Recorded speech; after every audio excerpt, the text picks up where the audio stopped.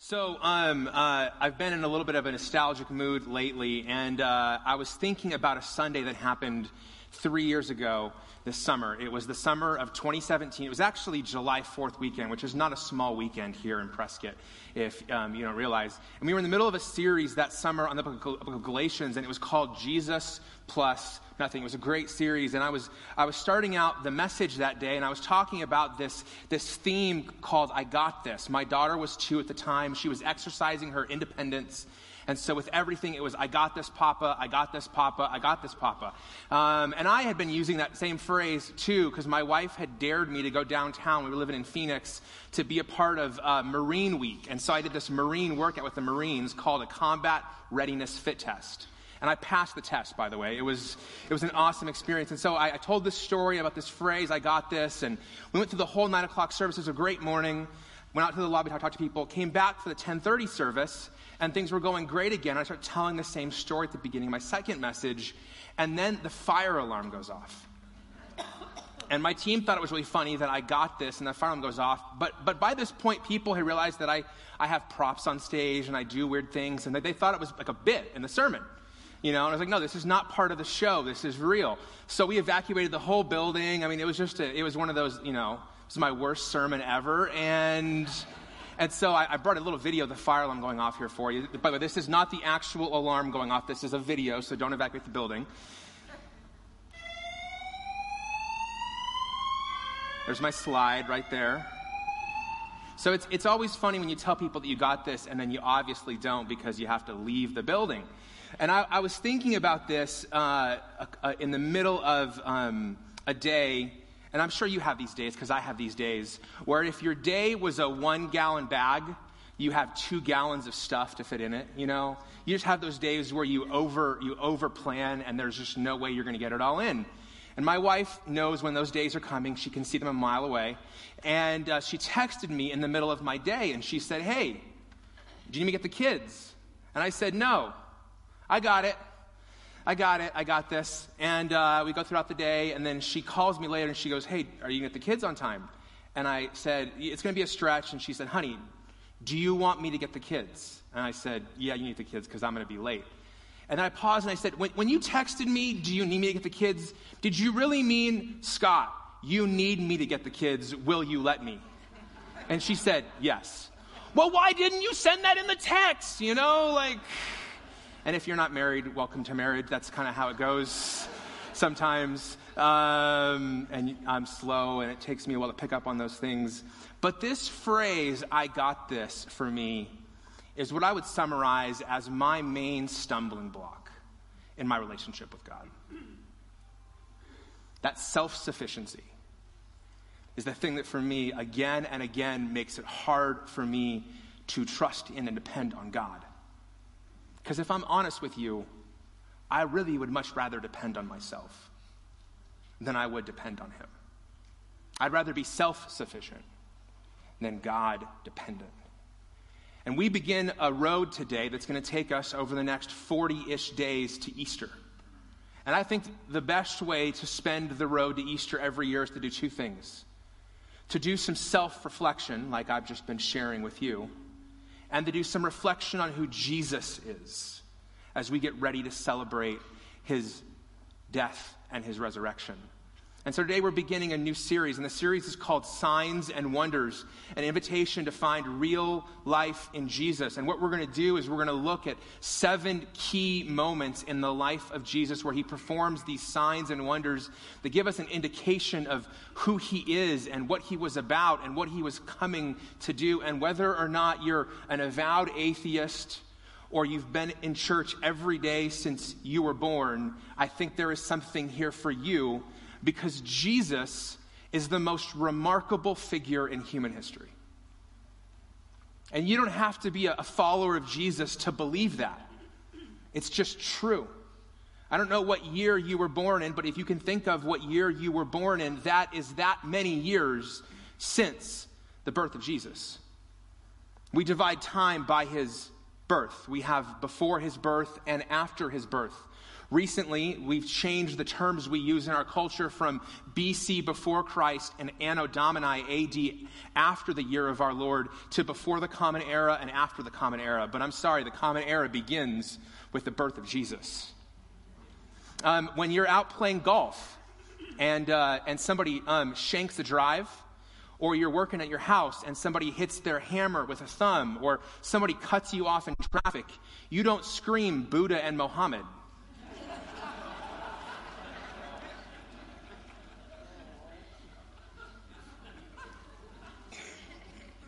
You scream two other words, and even values. Historians will tell us that if you went back to the writings of ancient Greece and Rome, the greatest values of those that everyone wanted to be like were pride, vanity, ego, and glory. All of the great heroes of the Greek world, all of the great heroes of the Roman world embodied these qualities until the first century of the Common Era, where humility became a popular value. Literally, you can trace our world's view on humility to the life of Jesus. Because before Jesus, we valued pride, ego, vanity, and glory, until a man came and he said, "The last shall be first, and the first shall be last. The greatest among you should not be the one being served, but should be the one who is serving." And if you want to make a difference, he said, it's not about you. Jesus redefined our values. Yale historian Yaroslav Pelikan says it this way. He says, regardless of what anyone might think or believe about him, Jesus of Nazareth has been the most dominant figure in the history of Western culture for almost 20 centuries. He goes on to say that if it were possible with some sort of super magnet to pull out of history every scrap of metal bearing at least a trace of his name, how much would be left? If you used a super magnet and you tried to pull all the metal of history out, and every piece of metal was something that Jesus had touched or influenced, and you pulled it all out, what would still be left when that was all said and done? It's impossible to understand the last 20 centuries of world history, especially in the West, without Jesus. And so what we're going to do over the next 7 weeks is look at these 7 signs and wonders that he performs to see what does it tell us about him. And this is a journey we're going to go through on Sundays, and we'd encourage you to be here. But there's also a component for you during the week. In your bulletin that you got when you walked in, there's a little card I want to draw your attention to. It looks like this. And tomorrow, we're going to begin an opportunity for us as a church to read through this book that we're studying on the road to Easter, the book of John. And so on the back, there's a set of scriptures for you to read Monday through Saturday each week. Sundays are catch-up days because I don't know about you, but I've never read the Bible according to a plan where I haven't fallen behind. It's just kind of math. And so we've kind of built in those catch-up days for you. Most of the readings, almost all of them, will take you less than 10 minutes. But if you've never really decided what you believe about Jesus, why not read him in his own words? Why not evaluate him based on what he said and what he did? And so we'd encourage you to begin going through this. There's extra copies in the lobby if you want to grab one for a friend before you leave. But today we're going to begin with the first sign that Jesus gives us, the first wonder, and we're going to learn from it a really basic principle. And that's our big idea this morning. That Jesus offers us real, eternal life before death. See, most of us have gotten the idea over the years that eternal life is what happens after we die. But what we're going to begin to see today through the passage we're going to study is that the life that Jesus offers us is not a life that begins after this life ends. It's a life that begins now. So if you have your Bible, I'd encourage you to open it up or turn it on and go to the book of John, chapter 2. If you're unfamiliar with the Bible, the latter 1/3 of the Bible is what's called the New Testament, and it begins with Matthew, and then it's Matthew, Mark, Luke, and John. We're going to be in John chapter 2, verses 1 through 11, and because these are the words of Scripture, and many of them are the words of Jesus, I'm going to invite you to stand with me as we honor God's word this morning. If you didn't bring your Bible, you can just follow along on the screen. It says, beginning in verse 1, that on the third day there was a wedding at Cana in Galilee, and the mother of Jesus was there. Jesus also was invited to the wedding with his disciples. And when the wine ran out, the mother of Jesus said to him, "They have no wine." And Jesus said to her, "Woman, what does this have to do with me? My hour has not yet come." And his mother said to the servants, "Do whatever he tells you." Now there were 6 stone water jars there for the Jewish rites of purification, each holding 20 or 30 gallons. And Jesus said to the servants, "Fill the jars with water," and they filled them to the brim. And he said to them, "Now draw some out and take it to the master of the feast." And they took it. When the master of the feast tasted the water, now become wine, and did not know where it came from, though the servants who'd drawn the water knew, the master of the feast called the bridegroom and said to him, "Everyone serves the good wine first, and when people have drunk freely, then the poor wine. But you have kept the good wine until now." This, the first of his signs, Jesus did at Cana in Galilee and manifested his glory. And his disciples believed in him. Heavenly Father, we pray that over the next 7 weeks, that we would see you and your glory clearly. And we pray that you'd speak to us clearly, that we might discover the real life you're inviting us into. In your name we pray. Amen. You can be seated.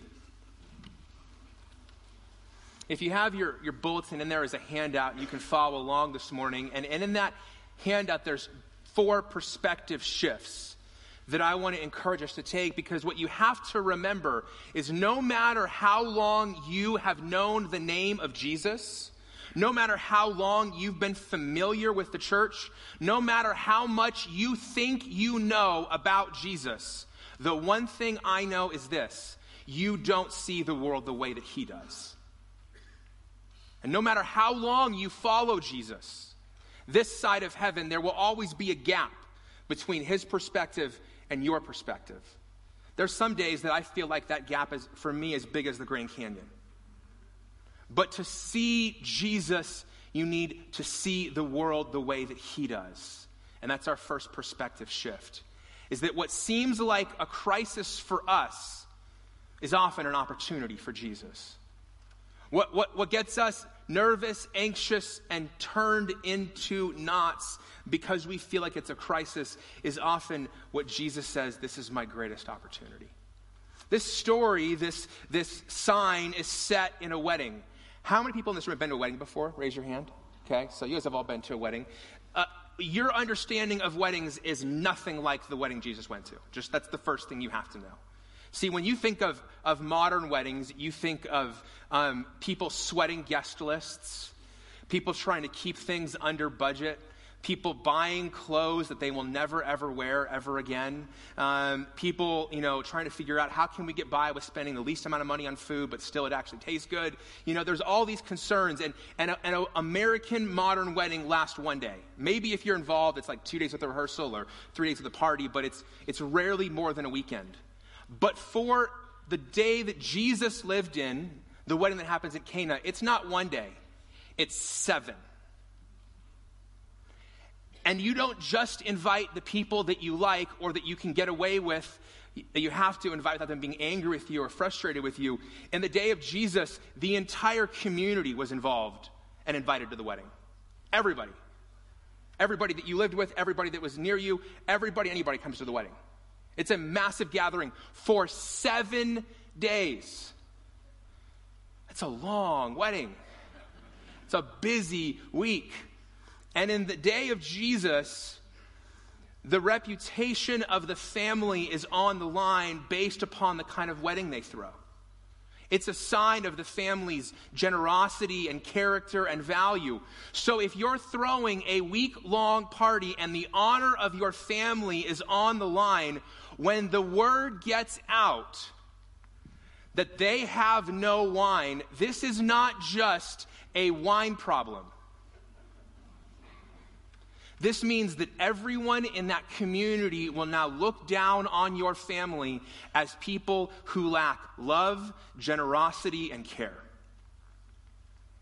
As I said, you got to change your perspective about this, because for them, this wasn't just, hey, we'll serve something else to drink. We'll go down to the store and buy more. No, this was going to be a black mark on this family forever. And so Jesus' mother, Mary, turns to Jesus and says, hey, they have no wine. This is a crisis. This is a problem. And Jesus says to her, he says, woman. Now again, if you turn to the woman in your life today and you say, woman, you know how that's going to go. But in that culture, that word was not a term of derision or dishonor. It was a term of respect. And Jesus speaks to his mother and he says, woman, my hour has not yet come. I'm not here to just perform parlor tricks and make sure people don't run out of wine. I have a bigger purpose. And I always thought when I read this passage before I did recently that what Mary did was manipulative. That what Mary did is try to basically twist Jesus into doing what she wanted. And I think that's because I grew up in a non-Catholic world where we're trying to make sense of Mary and not worship her, but make her human. And I think what Mary does is not manipulative or evil. I think what she does is honorable and worth following an example. She raises her hand, she calls the servants over, and she tells them, do whatever he tells you. She's surrendering to Jesus and saying, Jesus, you know what's best. So guys, whatever he tells you is best, do it. She's trusting Jesus, that Jesus knows better than her. And if you're in the middle of a crisis today, the hardest thing for you is going to believe that whatever Jesus does is what's best. Because while you're in a crisis, and I know this from personal experience, you think you know what's best. And that's what you're telling Jesus to do when you pray. Jesus, I need you to do this. Jesus, this is what's best. Jesus, this is what needs to happen. Jesus, this is the right thing in this situation. And what Mary does is she doesn't tell Jesus what to do. She tells the servants, do whatever he tells you. Interesting thing I discovered this week when I was studying this text, that word there, servants, in the Greek is the word parakletos. And that word struck me as I know that word. See, the word paraclete is also the word that's used later by Jesus in John 16 to describe the Holy Spirit. The Holy Spirit is the paraclete, the helper, the servant, the one who does what God wants. So she calls these servants, the same name that God would later use to describe his Spirit that he left us, to do whatever he wanted to. So my question for you is this, to make this real and real practical. In the crisis that you're feeling today, what are you praying for God to do? What is it, that thing they're saying, God, this is what I need you to do. God, this is what I need you to make happen. God, I'm pleading with you. This is what I want you to do in this circumstance. And once you have that answered, here's the second question. Who gets the glory if that prayer is answered? And whose agenda advances? See, that's what's really hard.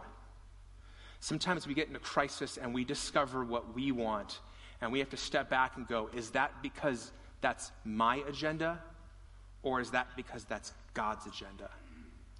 If God answers that prayer, do I get the glory, or does God? And I'm still figuring out all the dynamics of following Jesus. In my limited experience, though, the kinds of prayers that God tends to not answer are the kind that advance selfish agendas and where other people get the glory that is due him. The kind of prayers that God longs to answer are the ones that are sacrificed and submitted to his agenda, and the ones when he gets the glory. So the first shift is you got to see this not as a crisis, but as an opportunity. Number two, what Jesus is doing here is he's making all things new. Jesus is about to show what he is going to do in the chapters and years to come in his public ministry. And it says that he calls these servants, these parakletos in verse 6, to take the jars that are sitting outside of the home and empty and bring them to him. These 6 jars. Now, I have a jar here, and it's not nearly that large, but the jars that Jesus was speaking of would be 20 or 30 gallons in size. These are massive jars. And they were traditionally used for ceremonial hand washing. So when you went into someone's home in that day, you were seen as unclean. And so what you would do is you would take your hands and you put your hands in some water, your fingertips, and then you would shake them off, clean them, and then you'd be clean temporarily to go into the home and eat a meal. It was part of the culture and the tradition that was set up in the Old Testament to govern hand washing. Long before there was coronavirus, they were worried about hand washing. And so you'd go in the house and you'd celebrate the night. But what Jesus does is he takes these jars that are now empty, and he says, fill them up. And it says they filled them to the brim. And so if they were 30-gallon jars, they would have had 250 pounds of water in each of them. Massive jars. And then it says that the water had become wine. And it says the servants stuck a ladle down into what they thought was water, and they went down and it was water, and they came back and it was wine. And they took a glass of wine into the master of the banquet, or the person in charge of coordinating this week-long party. And he tastes the wine, and he has a mind-blowing moment. Because he's expecting to drink 2-Buck Chuck. And instead, he finds that it's top-shelf aged wine. The scriptures say this. It says it right there in your Bible. It says that typically at a party, you serve the good wine first, and then when everyone has drunk freely, translation, they can't tell what they're drinking anymore because they're so drunk, then you serve the cheap stuff because it doesn't matter. But this is a different kind of party, and this is a different kind of Jesus. He doesn't make bad wine, he makes the best wine. Now, it does say in the text that the master of the party did not know where the wine came from. In parentheses, it says, but the people who served it did. Because the wine was made out of the jars where everyone had stuck their fingers before. So if he knew that, he probably would have spit the wine out. And I'm saying this for our newly returned germ-aware worship director, wherever you are in here, Jamie. You would not have drank this wine because of that. But what Jesus does here is he's making a very clear symbol. He's taking the very thing that was a symbol of the old way of relating to God, that at the moment was empty. And he's saying, this is the old way you related to me. You used to stick your hands in here, wash them, and temporarily you were clean. But what I'm doing is I am filling that empty jar and that empty way of cleaning yourself with new wine. That is a symbol later on, he would tell us, of his blood. That doesn't temporarily clean us, but permanently forgives us. He's taking an old symbol and he's making it new. He's taking an old method and he's making it new. He's taking something that had to be done again and again and again and again. And he says, what's about to happen here is I'm about to do something that once and for all solves this problem. The biblical word for this is covenant. An agreement where both parties have responsibilities or commitments. In the Old Testament, in the book of Deuteronomy, God made a covenant with his people and said, I will be faithful to you if you will be faithful to me. But we see here what happens, that the people were not faithful to God and they broke that old covenant. And so now a new covenant, a new agreement is being introduced, not based upon humans' ability to keep it, but based upon God's ability to do for humans what they couldn't do themselves. Later on in his life, Jesus will say this, and he took a cup, Jesus did, and when he given thanks, he gave it to them, saying, "Drink from it, all of you. For this is the blood of my covenant, which is poured out for many for the forgiveness of sins." Jesus is taking what is old and he's making it new. And in doing it, we see number 3. Jesus is exposing the myth of self-sufficiency. To all of us who for thousands of years have said, "I got this," Jesus is saying, no, you don't. In John 2:11, this passage ends with a summary. It says, "This, the first of his signs, Jesus did at Cana in Galilee, and he manifested his glory, and his disciples believed in him." Now we don't know what they actually believed in totality. Did they understand he was going to die on the cross from their sins and raise from the dead? No, they didn't believe that. But they believed that he had the power to turn water into wine, and that something more significant than just good wine was being done here. Because what we're seeing here is that in this world, they expected that when you did these external practices, it would lead to an eternal relationship with God. That when you came and you put your hands in the water, if you did it enough times and you were consistent enough, then you could have hope that eternally you would live with God. But what he's doing here is saying, hey, that was never intended to be a permanent solution. It was always intended to be a temporary solution that one day God would make new and permanent and final. In the book of Hebrews it says, "But as it is, Christ has obtained a ministry that is as much more excellent as the old, as the covenant he mediates is better because it's enacted on better promises." We can do our best to wash our hands and be faithful and practice and do all of the right external practices, but in the end, those are only temporary means of accomplishing what Jesus is going to do permanently to save us and forgive us and make us new. And what Jesus does here is he begins to give a sign of what's ahead by taking something that for years had been a sign of God's blessing and favor. Now, there's been so much teaching over the years in churches many of you have been in on wine that I could spend weeks kind of unpacking it. But let me just do it really simply here. If you read the Bible, 2/3 of the references to wine in the Bible are positive. They're a symbol of God's favor. When you read the Bible, if you take all of the references to wine from the entire thing, from Genesis to Maps, and you put them all together, 2/3 of them are positive. Let me give you an example of this in Isaiah 25. The prophet writes, "On this mountain, the Lord of hosts will make for all peoples a feast of rich food, a feast of well-aged wine, of rich food full of marrow, of aged wine well refined.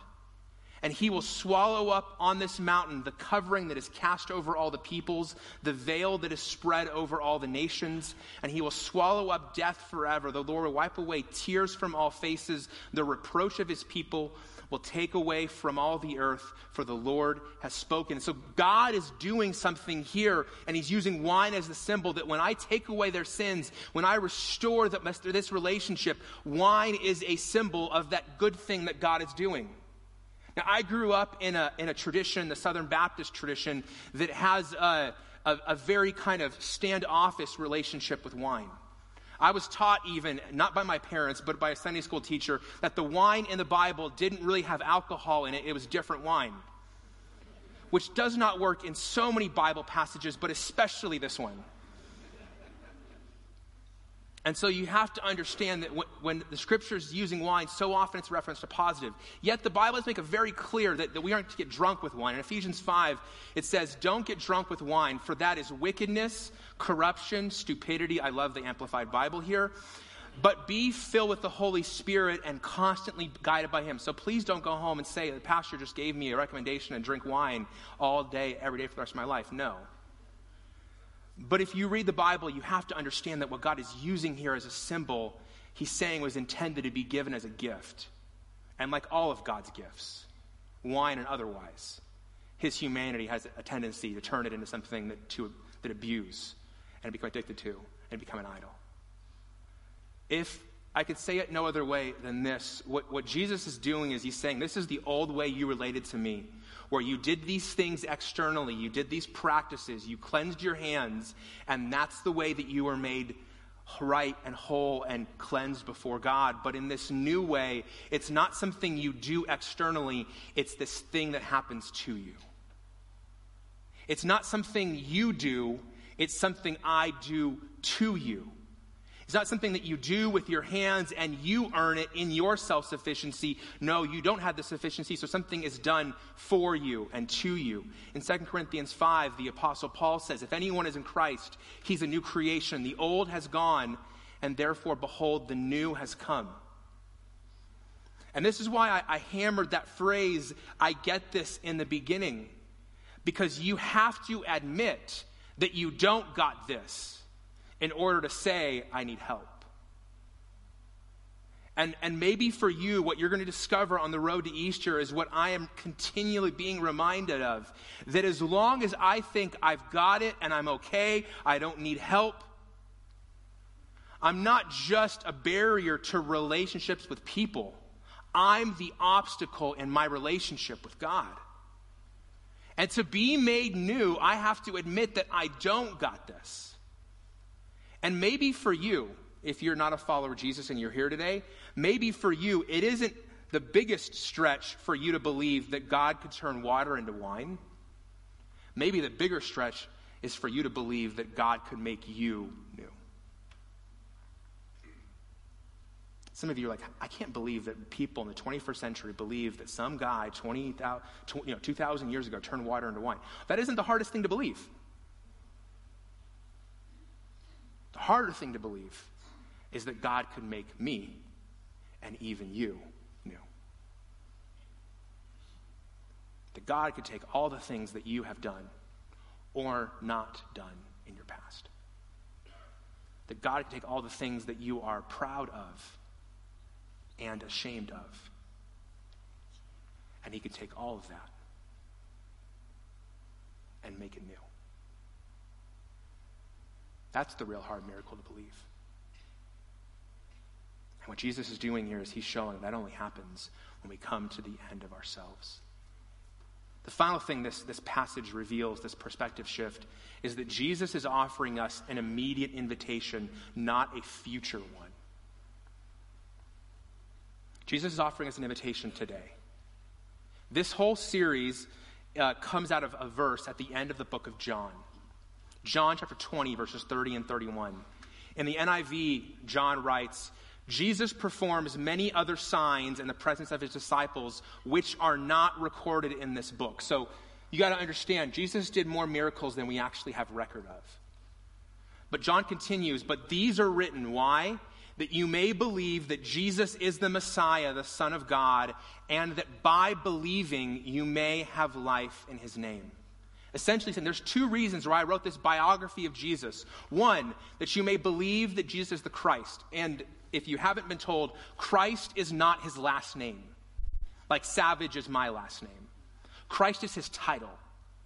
It means Messiah, Savior. And two, that by believing in that name, you may have life in his name. Now, life is a big theme for John. At the beginning of his book, he writes, in him was life, and that life was the light of men. In John 10:10, he says, I came that they might have life and have it abundantly. That word life in the Greek is the word zoe. Say zoe. I should make sure you're awake.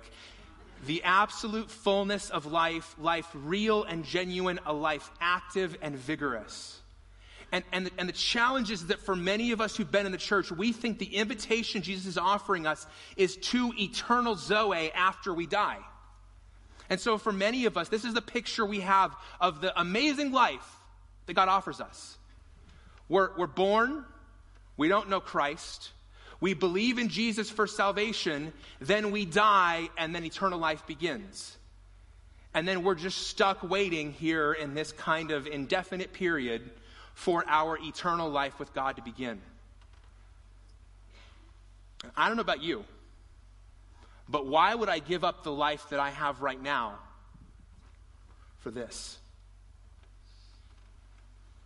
That's the great scandal of the Christian testimony, is that for so many people, they're waiting on their life to begin after they die while everyone else around them is going, you're missing out on your life now.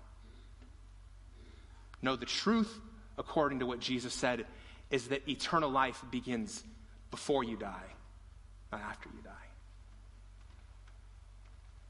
He says, I came and I wrote this down, John says, that you might believe that Jesus is the Christ, and that by believing you might have life in his name, not one day, but now. Friends, Jesus did not come to give us eternal life one day. He came to give us real life today.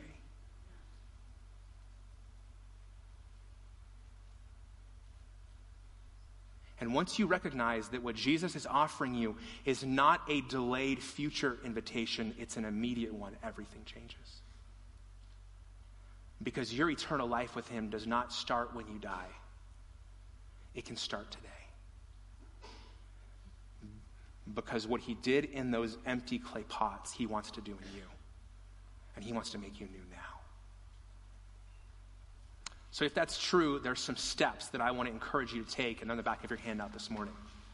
Number one, I want you to do a heart check this week and ask yourself, where has my ego and self-sufficiency kept me from experiencing the real life that Jesus is offering me?